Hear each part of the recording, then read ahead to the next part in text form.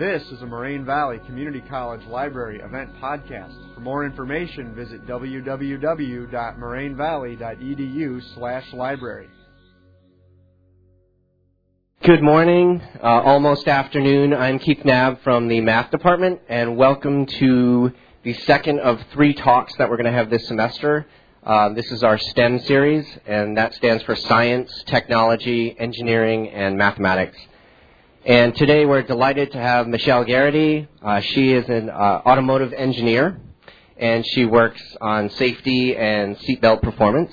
And she's going to talk about how she uses math and science and a lot of the things that we see in our classrooms and how that manifests itself in her day-to-day job. So you will have a chance to ask her questions at the end, so you could just hold those to the end. And again, we are absolutely delighted to have her, so let's give a welcome to Michelle Gerrity. Good morning, everyone. As you know, I am an alumnus of Moraine Valley Community College. I graduated back in 2009, so I've been out of school for 4 years, and it feels nice to be back on a college campus. So I'm going to just talk to you briefly about what I do at work, and some of you may be wondering, how is math ever going to be used in real life? Why do I need to learn all these integrals and calculus? What is the purpose of that? So I'm going to go into some depth into how you can use that in real life and hopefully give you a different perspective on math. This is from the integration beat. I don't know if any of you were in that recently. Were any of you in Mr. Knabb's class for integration? No? Okay. So how math is behind your vehicle's safety features. First, I'm just going to discuss briefly what is engineering in case some of you don't know. Basically give you an overview of what Honda and Acura products are. When I started working there, I wasn't all too familiar with them. And also just give you a brief description of how do we design and produce cars, and then you guys are the consumers that buy them. Also, who approved your vehicles? How do we get these vehicles approved by the government and able to sell them to you guys? What regulations do we have to pass? And then also, what does Honda R&D do in their crash safety department? And then as well, as a student, I know that I would have been interested in how do you actually get to be a safety engineer. So I'll kind of briefly go through that, and then after the presentation, I have some giveaways for you guys, as well as I'll be available for questions. And then I have a seatbelt retractor that was tested and taken apart, so you guys can take a look at that. So what is an engineer? Basically, engineers come and can design anything. We have civil engineers, industrial engineers, electrical, and mechanical. I specifically have a background in mechanical engineering with a biomed concentration. So I took a lot of anatomy classes, biomechanics, but I also went through the whole mechanical degree program. So you can design highways, chairs, mechanical pencils. Your iPads are designed by engineers. Snowboards, and if you're interested in the biomed field, then you probably have heard of box. These are the prosthetics that can help amputees run again. So we're into a lot of innovation, design, testing, creating, and problem solving. Engineers love to problem solve. They see a problem and they're like, how can we come up with a solution? How can we make a product better? And so if you're not familiar with Honda and Acura, Honda is our basic line, but then the Acura part of it is a luxury line. So that's where you get more of the expensive vehicles that have tip-top interiors and exteriors and performances. So some of these you may recognize. Does anyone here drive a Honda or Acura? All right, good. Just in case you don't know, Honda and Acura have top safety picks, so they are rated as the top for having very good safety features. And then I don't know if any of you have heard that Acura NSX is going to be coming out in a couple years. Fun sports car. So how are cars made? We have an LA styling studio that is in California, and basically anyone that is into art and likes to design the look of the car, they are in LA, and so they will design basically the exterior features. And then after that, they actually create a 3D model of the life-size vehicle, but out of clay. I've never seen this myself, but I think that's very fascinating. And then back in Ohio, that's where I work, is the Honda R&D facility. R&D stands for Research and Development. So we have software tools called CAE that basically simulate what will happen in a car crash. And then we actually spend millions and millions of dollars to create prototype cars and smash them into walls. So that's the fun part. And then in Alabama, after the car is designed and we've already tested it and we're like, okay, this is pretty safe. This is safe. It's passing regulations. Now we can go ahead and actually make it so that people can start buying them. So in Alabama, we have the assembly line where the cars go through and people put the different components inside, and then at the end of the line, you have a completed vehicle. So what are the software programs and why are they beneficial? Basically, if you were to optimize your product, you're not going to want to spend millions and millions of dollars because then you're losing millions and millions of dollars. So software programs are created to make sure that the vehicle will pass testing before we actually test it. And that way we can say, oh, this had a failure in our computer model. Let's not create that and spend millions of dollars. That's just a waste of money. So the simulation programs help us to kind of predict what will happen in an actual car crash. Sorry, I apologize. My videos are not working today. So at Honda, I work with a lot of dummies. Yes, that's a joke, but I'm very good at those.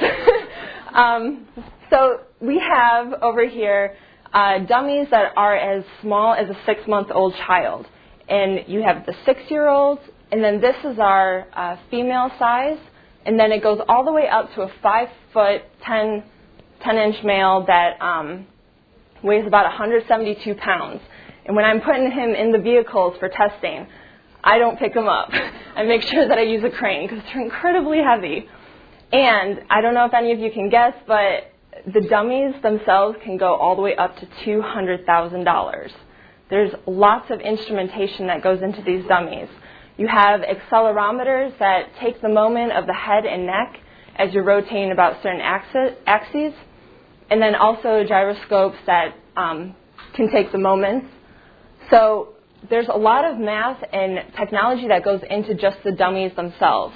After every car crash, the dummies get damaged in some way. So we have an entire dummy tech lab where they go and they open up the dummies and they make sure everything is calibrated correctly. And this is why they cost so much money, because we have to spend thousands of dollars to make sure that we're getting the accurate readings. So here are some things that, these are the crash halls that we use as a runway. So we take the prototype cars and we shoot them down a very long hallway and into a crash barrier. And that's how you test the cars. Just having a huge facility helps. And this is called our Transportation Research Center. So, yes, we do have an 8-mile race course track just behind our Honda building where we design. So we'll take the cars out and we'll test drive them, make some sharp turns, accelerate really fast, brake really hard, and make sure that all the seatbelts are working and everything is safe in your vehicle. And this is fascinating. I don't know who does this, but there are some engineers that take these cars and drive them for 8 hours a day for months to make sure that your cars, when you're using them, the durability is sustainable and it'll last you a couple years. Okay, so in order to market our cars, have any of you heard of IIHS? It's basically the Insurance Institute for Highway Safety. If you're ever wondering, how do cars get these 5-star ratings for safety? Well, this is how. All these car companies have to pass regulation, but not every car company tries to get 5-star ratings. The only reason that we're trying to is because we're marketing to you guys. You're not going to, automatically go for a car that's rated for 2 stars. You want to get a car that's 5-star. So, in order to get those ratings, we have to be approved by IIHS, Euro NCAP, NHTSA, and China NCAP. And there are many, many other marketing organizations that kind of take our cars, crash them into walls, and they say, all right, that's a 5-star. Let's market it as that. Honda and Acura, we sell to all parts of the world, so we have to pass all these regulations. Okay, I'm going to get out of my presentation real quick, and I want to show you this video that I took when I was at IAHS.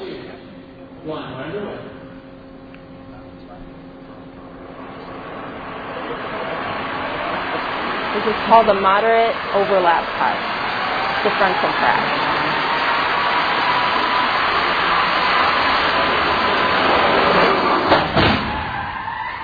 It was super loud and my camera didn't pick up everything, but you get the idea.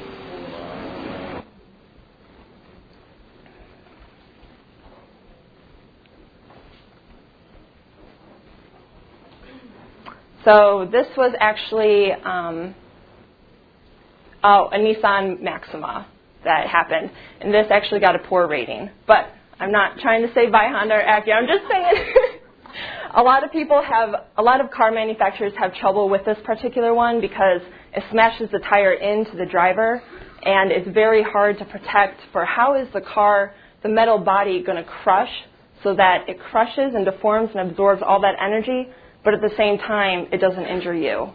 So this is something that manufacturers have a very hard time passing and getting 5 stars for. Okay, so I'm going to go into what I am becoming expert in. This is called a seatbelt anchorage test. And basically, when you're in a frontal crash, your car stops, right? But because of inertia, your body keeps moving and is loading up your seatbelt that you're wearing. And when you're loading into that seatbelt, you're pulling up on everything it's connected to, which is the seat itself as well as the car body floor. So when you're going into that seatbelt, your seat is actually coming up with you and pulling up on that metal floor. The worst thing that could happen is if you rip that out of the car and then go flying through the windshield. So this is basically what I'm testing for, is to make sure that when you're in a frontal crash, you do not go flying out of the windshield, granted that you're wearing your seatbelt. So this is our test setup. This is what a car looks like without anything inside of it, just the metal body itself. And these are, I like to call it the torture machine, because literally there's these actuators that come out of the wall, and they have hooks on the end, and we hook them up to the seats and literally just rip them out. So here's our test setup. We're taking loads at the torso area, your lap area, and then the center of gravity of an actual person. And we're just pulling it as far as we can. So it loads up to about 3,000 pounds. For those of you that are here to basically see the math portion of it, so we load it up for about 10 seconds all the way to 3,000, and then we start holding it to see, or you start to hear the metal body deforming. You start hearing the welds popping and the nails coming out of the body. And you're like, oh my gosh, are the seats going to go flying towards the wall? But then they don't, so that's good. And that would be considered an okay passing test. This is an example of a failure. So these huge spikes are what happens when the seats basically fly out of the car. And I have a video. This was like one of my first tests that I ran, and I was freaking out. So I was like, we need to press the emergency brake.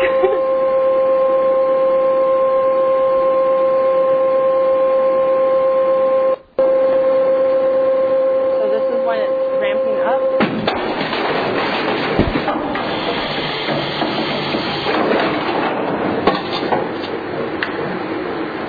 If we had kept it going, it would have damaged our machine and went flying towards the wall, so we had to stop that action. And then this is the deformation that you can see. Obviously, the cross member came flying through the floor, so we had to fix some of those welds there. All right, so I'll talk about IHS Top Safety Pick and how you can get those 5-star ratings. there are different ratings your car can get. They can get good, acceptable, marginal, or poor. And in order to get top safety pick, you have to get 4 out of the 5 tests that I'm about to go over as rated as good.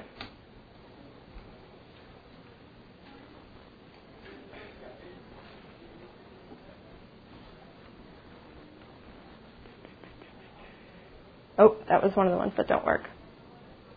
Sorry about that. Okay, so the first one is a moderate overlap frontal crash test. That was the one video that I had shown at the beginning. So basically what they're doing is they're making sure that 40% of your vehicle, they have done extensive testing on this to come up with these numbers. Most frontal crashes cover at least 40% of the front of your vehicle. So when you're crashing in, they want to make sure that the driver's head and neck, all those forces are within range.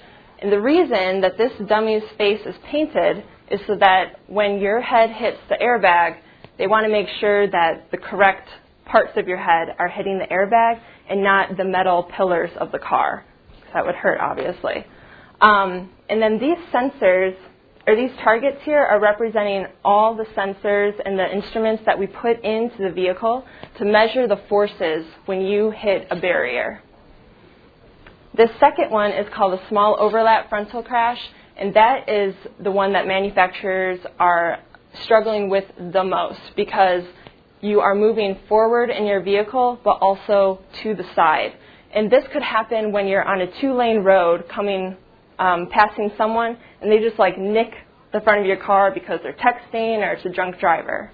So this is something that is actually very new and was instated into regulations about a year ago. Okay, and then I'll go into the side impact.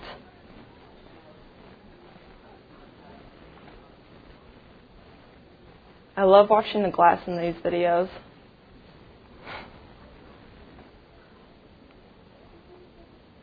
So with these side impacts, this structure right here is basically simulating the height of an actual SUV coming into your car.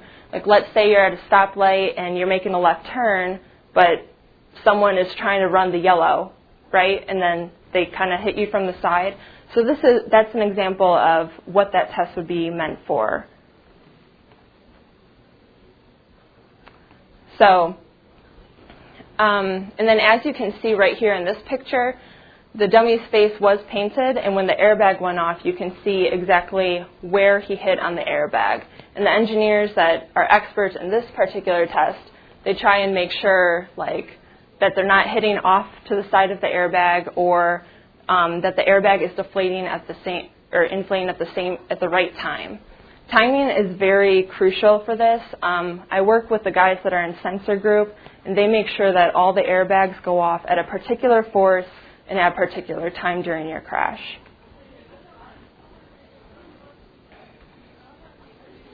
Over here is a test called the roof crush.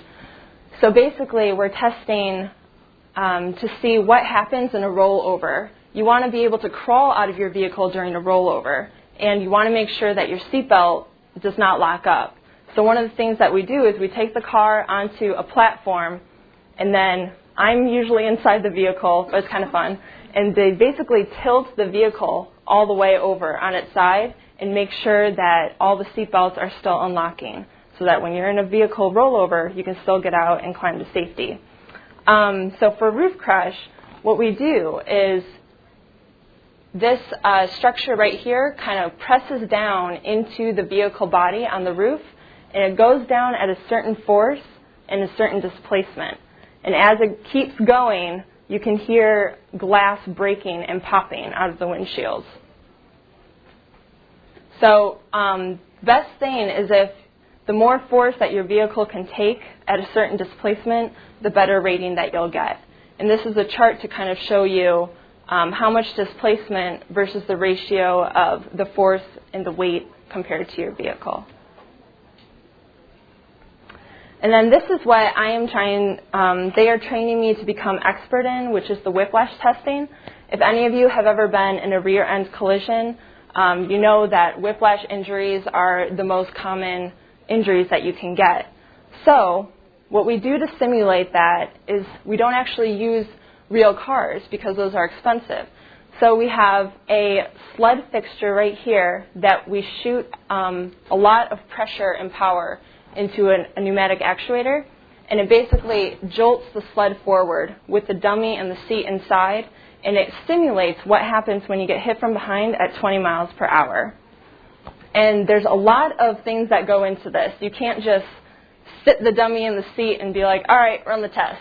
You actually have to make sure his elbows are at the right position, his hands are at the right position, his knees are a certain distance apart, his head is near the backrest, and everything is set accordingly.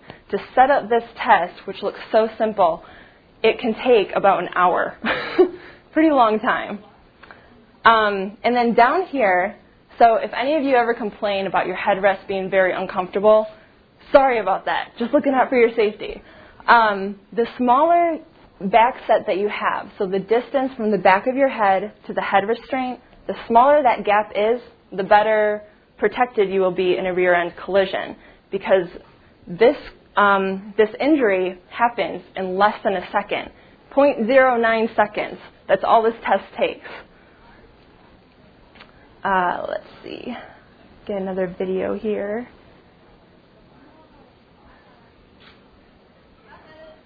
Oh, I don't have that uploaded. Sorry.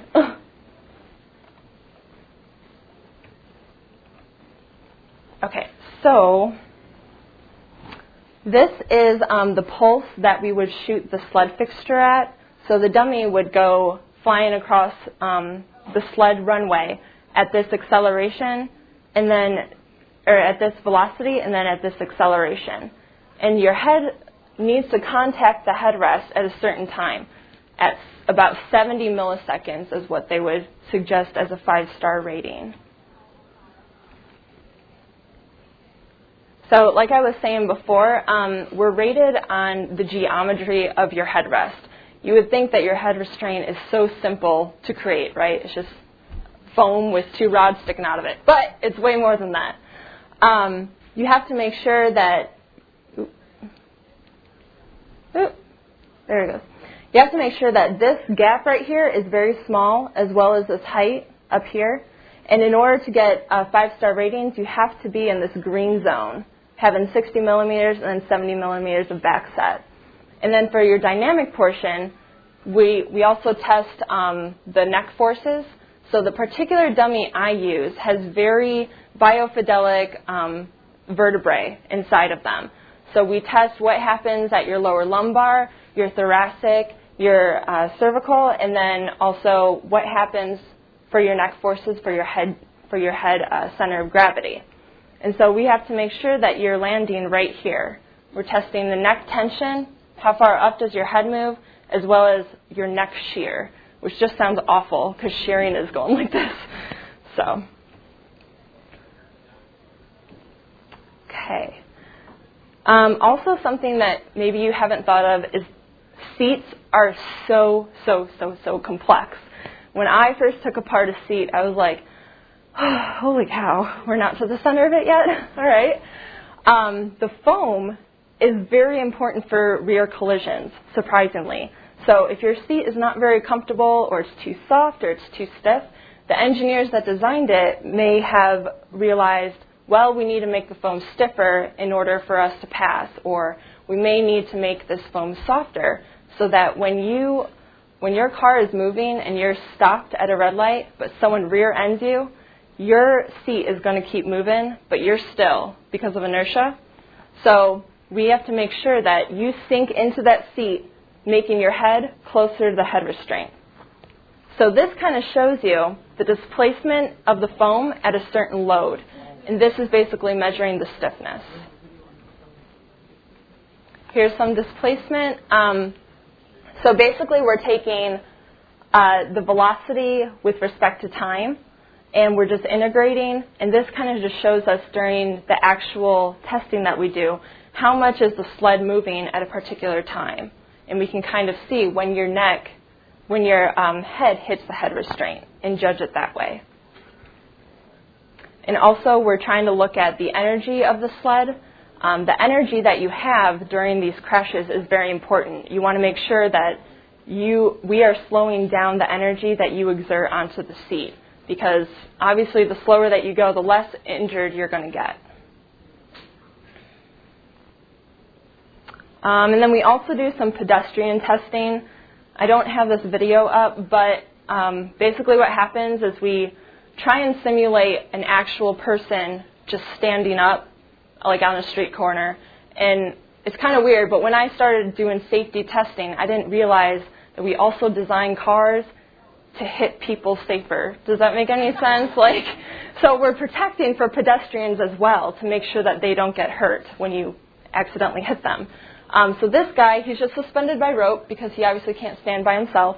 But what happens in this video is a car just comes smashing into him, and his femur and hips kind of get dislocated. If you've ever heard of potentiometers, those are inside of this dummy, and they kind of measure the displacement and the movement of your femur and your hips as you're moving, because the SUV top comes about here. And then also we have load cells in here to kind of measure how hard is your head actually going to hit the hood. Some interesting research. Oh, and then also I want to mention, so this was kind of a shock to me, but at the Transportation Research Center, they also do testing. And for whiplash and frontal crashes, sometimes instead of using actual dummies, they'll use cadavers. And the reason for that is because obviously you can get the best accurate readings of an actual human being by using cadavers. If you're using dummies, you have all the errors that can come along with the accelerometers and the gyroscopes and the potentiometers.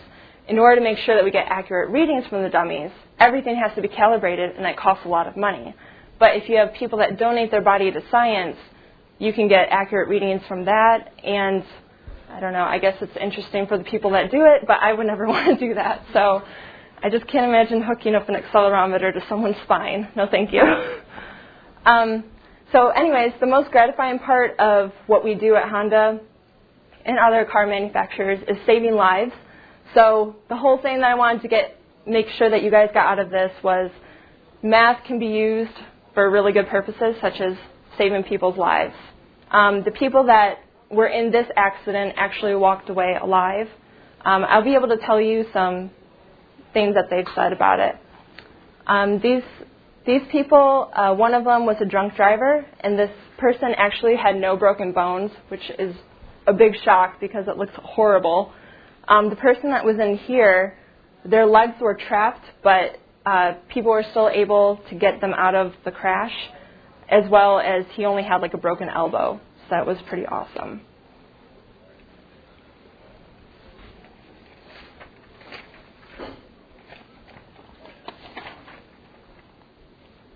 Okay, I'm just going to read a short letter that someone had wrote to us. So in safety department, we have this huge scrapbook of all these letters and pictures that people send to us, thanking us for what we have done for them and for saving their family.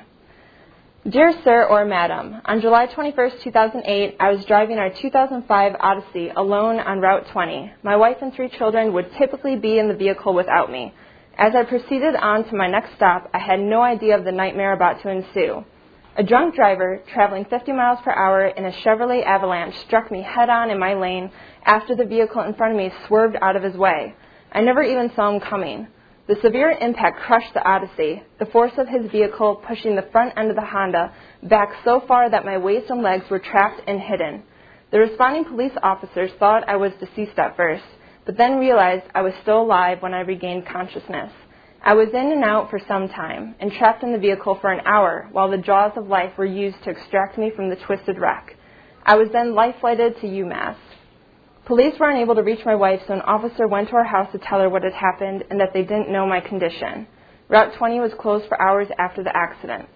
An officer later told me he thought I had 2 broken legs after he realized I was still alive, but he was unable to see my trapped lower body. In fact, I had suffered an open left elbow fracture and separation. Emergency surgery with hardware insertion was performed on my arm, and I've been recovering ever since. However, the real story here is not the extent of my injuries, but rather how I managed to survive such an impact in the first place. An accident reconstruction expert who inspected the vehicles said he couldn't believe I survived the given damage. When I look at pictures of the mangled minivan, it's obvious that my injuries would have been much worse, if not fatal, had I been in a car without the Odyssey's crash protection features. So it's very, very rewarding when you can use your education to impact other people's lives. And those of you that are interested in engineering, feel free to ask me questions after this. I'd be happy to answer them. So how much time do I have left? Thank you. So I'll just quickly kind of go through how I got here. How did I get to this position? Some of you may be wondering how old I am. I am 24 years old. I graduated Moraine when I was 19, I believe. So when I was here, I had absolutely no major. I was thinking, I'll be a nurse, I'll be a teacher, I'll be something, but not engineering. Engineering just sounded really hard, so I didn't go for it. But I decided on my major as soon as I graduated. So I was a very late bloomer, didn't know what I was doing. So basically, try and ask yourself these questions if you're struggling to find your major. Where's your passion? What are you interested in? And what drives your passion? Passion is like the most important thing. I can't stress that enough. You may be good at something, and you may just say, I'll just do this for the rest of my life. But you may not be happy with it, and you may not be excited about it. So try and pick something that excites you. And I honestly was not very good at engineering. I loved physics and math, but anything electrical, chemistry-based, I was like, I can't do it. So that's what turned me off from engineering. However, when you have a drive to pursue and get to a certain goal, you can do it. It took a lot of hard work. Maybe I studied an extra 2 hours than my classmates would have. But it was all worth it in the end because now I wake up every day, go to work for 8 hours a day, and I'm excited to go because I love what I'm doing. Yes, there are challenges, there are obstacles. I'm still facing them, but you can definitely overcome them as long as you want to be there. So if any of you know, I'm from ELSIP, and I went to Allen B. Shepherd High School, and then I graduated there and got the Distinguished Scholar Award, so I was able to come to Moraine Valley for free, which is awesome. And basically I did my 2 years here while I was taking 2 years to decide what major I would have. Graduated in 2009. Here are some activities that I did here. I did tutoring for 2 years. Those of you that are math and science majors, I highly encourage you to be tutors, especially in the math department, because to be honest, our brains forget stuff, so it's always good to help someone else with tutoring algebra or calculus.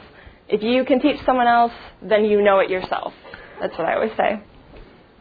And then Phi Theta Kappa, I do want to endorse this organization. It is an honor society, but the thing that's so important about it, if you are going to a 4-year institution, make sure you join this club because they do service activities and you can just make a huge network of people.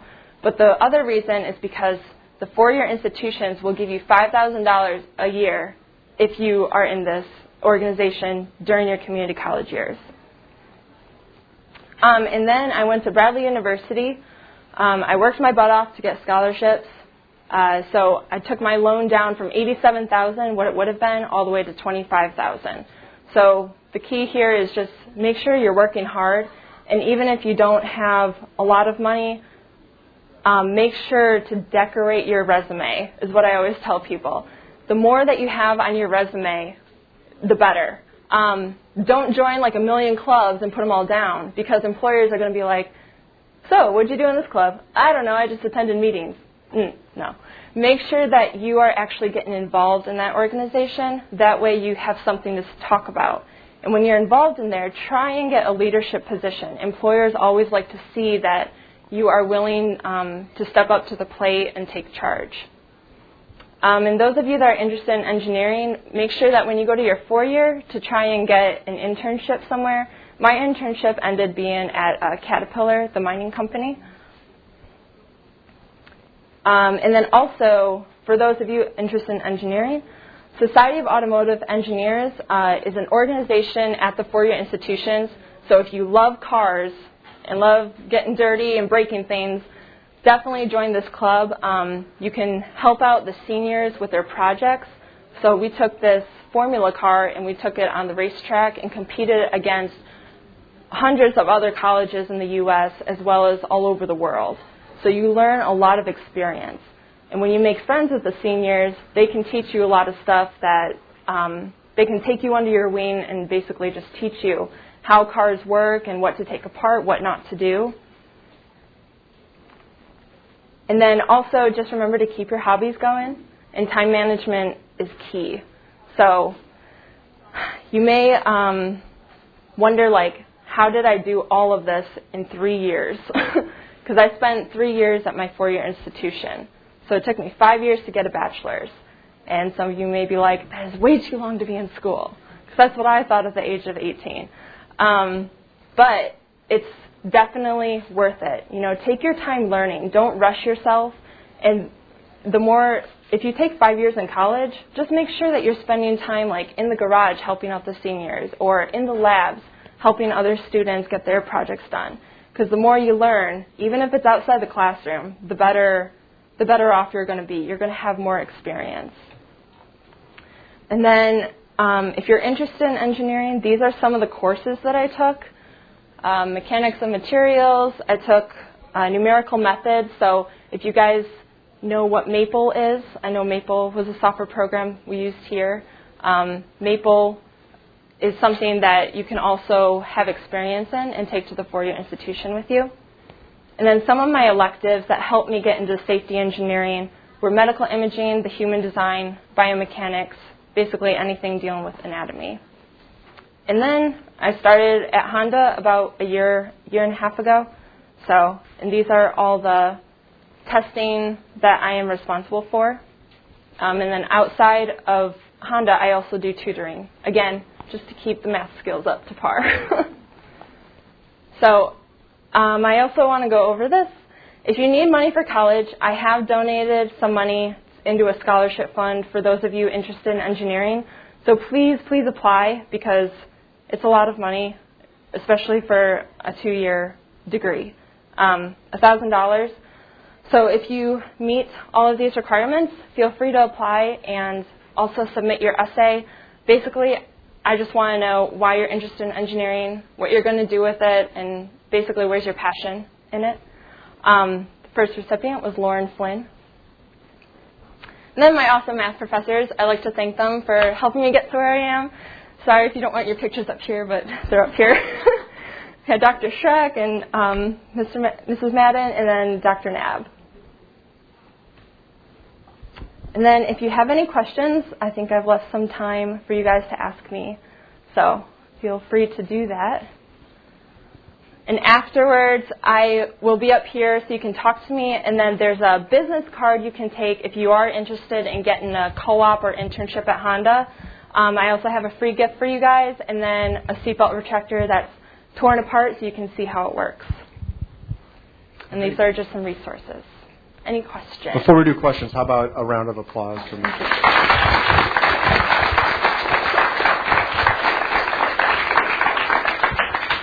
And if you have questions, raise your hand. I will come to you so everyone can hear. It takes one brave soul to get us started.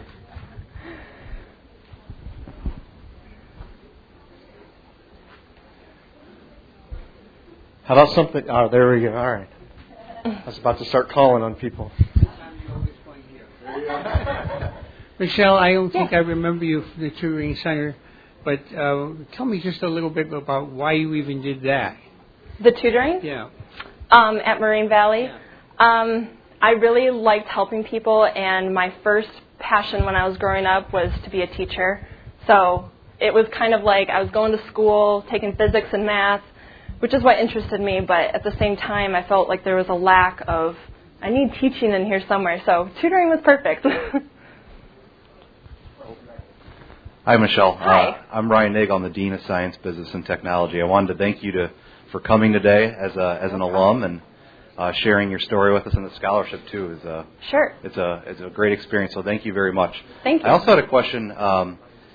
Typically in engineering, it's a male-dominated field, as I'm sure you know. Could you talk a little bit about your experience as a female engineer and your pathway and some of the tips and techniques for any of the interested female students that you could share? That's a very good point.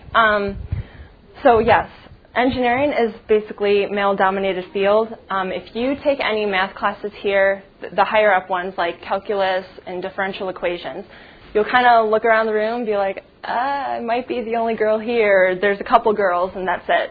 But mostly it's going to be males. I was very, I don't know, I was kind of scared going into the four-year institution and being one of the very few females in my classes.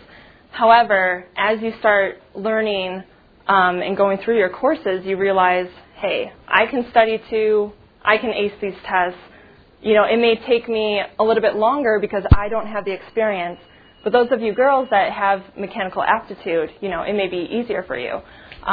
It basically doesn't matter what your gender is, you can do it. Just because it's male-dominated doesn't mean, like, it needs to stay that way. Like, girls can do it too. The thing is for you ladies, don't be afraid to experience and just ask questions. I know that when I was in school, I was like, I shouldn't ask this question. They're going to be like, oh, she's a girl. She doesn't know anything. But there's other guys that don't know anything either, right? So just ask. And the other thing is don't be afraid to go up to your male peers and ask them for help. Like, they're willing to help. You may not think so, but all it takes is for you to ask that one question, and, you know, they'll start helping you. And then as you're going through your engineering courses, you realize the guys are coming to you. So, you know, it's free for all. Everyone has to go through the hardships and the challenges. So you're your own person, and just stick it out. You'll do well. Other questions? I'm actually a potential engineering major as well as a physics major. What is your kind of advice for that transition from community college to a four-year institution? I don't know how Bradley was, but I guess for us, always the big thing is, okay, you're in a classroom now with 300 kids. You have one professor, you have TAs, you know. I mean, because we're kind of used to how Marine is now. What was your gap between the physics classes, like, you know, your 203, 204 here, and then your classes next semester when you got to your university? I see. So Bradley University was 6,000 people. So actually the class sizes were about the sizes that you would get here. But I did have a couple classes in lecture halls. And I will say, I think there were probably about 80 to 100 of us. That's, like, big enough for me. I don't want anything larger. But going through those courses, it was a little bit more difficult to see the professors. But all you got to do is just email them and make sure that you make an effort to go see them. Yes, I will admit it may be harder trying to see a professor outside of the classroom over at those schools. But, you know, just like here, you just got to make sure your professor's available and keep pushing. They may say, oh, yeah, we'll do it next week, and then forget. No, just keep pushing. So, yeah, just transferring over, you're going to realize, like, maybe some of the courses are a little bit more difficult, but you also have to remember, you're done with your gen eds when you graduate here. You're actually entering in to your major courses. The biggest thing that I found helpful for me was as soon as you get there, join organizations that you're going to enjoy. So join something in engineering, join something that's a hobby of yours, like, I don't know, running or baseball or something. Join those clubs and make connections with people. Because as soon as you have that friend zone, you start to feel comfortable. And then when you're going to classes, you're like, oh, I see familiar faces. Like, we can form study groups. You know, it just makes your whole experience a lot better transferring. Don't be afraid of the cliques. Like, just try and meet people in different clubs. There's other transfer students out there, I swear. Good. Okay.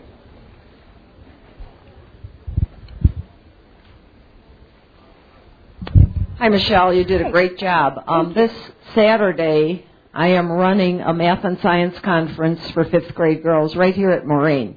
Are you available? I will be in Ohio. Okay, no. What I'd like to know is just a few little things that we could relay to these fifth grade girls. I'm going to tell them a little bit about your presentation and your history. But we try to get them in 5th grade before they get the idea that, no, girls don't go into those fields. We like to catch them before middle school. So maybe just 2 or 3 things that you can think about that might help encourage them. Yeah. One of the things that helps, I think, is encouraging them to play with Legos. Because Legos, you can build stuff, you can be creative. That is an activity that I've used in tutoring before when I tutor the younger kids, as well as just making games. So maybe building some kind of contraption where you can hold an egg inside, but it parachutes from, a scaffold or something. So how can you cushion up that egg? So basically just doing certain activities I think will help them get engaged. Because I think what a lot of girls kind of steer away from engineering for is because, this is really hard. I can't be creative. I can't build things. Yes, you can. You can get dirty in the garage. You can do it. You just need that initial push to start. So just activities. They're right there, actually. But my dad, he works a lot on cars. Honestly, I had that opportunity growing up to work on them with him, but I did not. And I regret that so much. But encouraging kids to help their parents out around the house, fixing a windowsill or fixing a broken chair. Stuff like that is going to really engage their thinking skills and just how they can become more mechanically stable. Mm-hmm. One final question anywhere?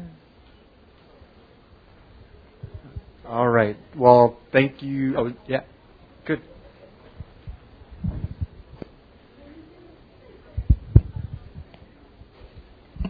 Hello. Hi. I was curious, what are the emerging technologies and how that, in your field, and how that's evolving? Oh, for safety?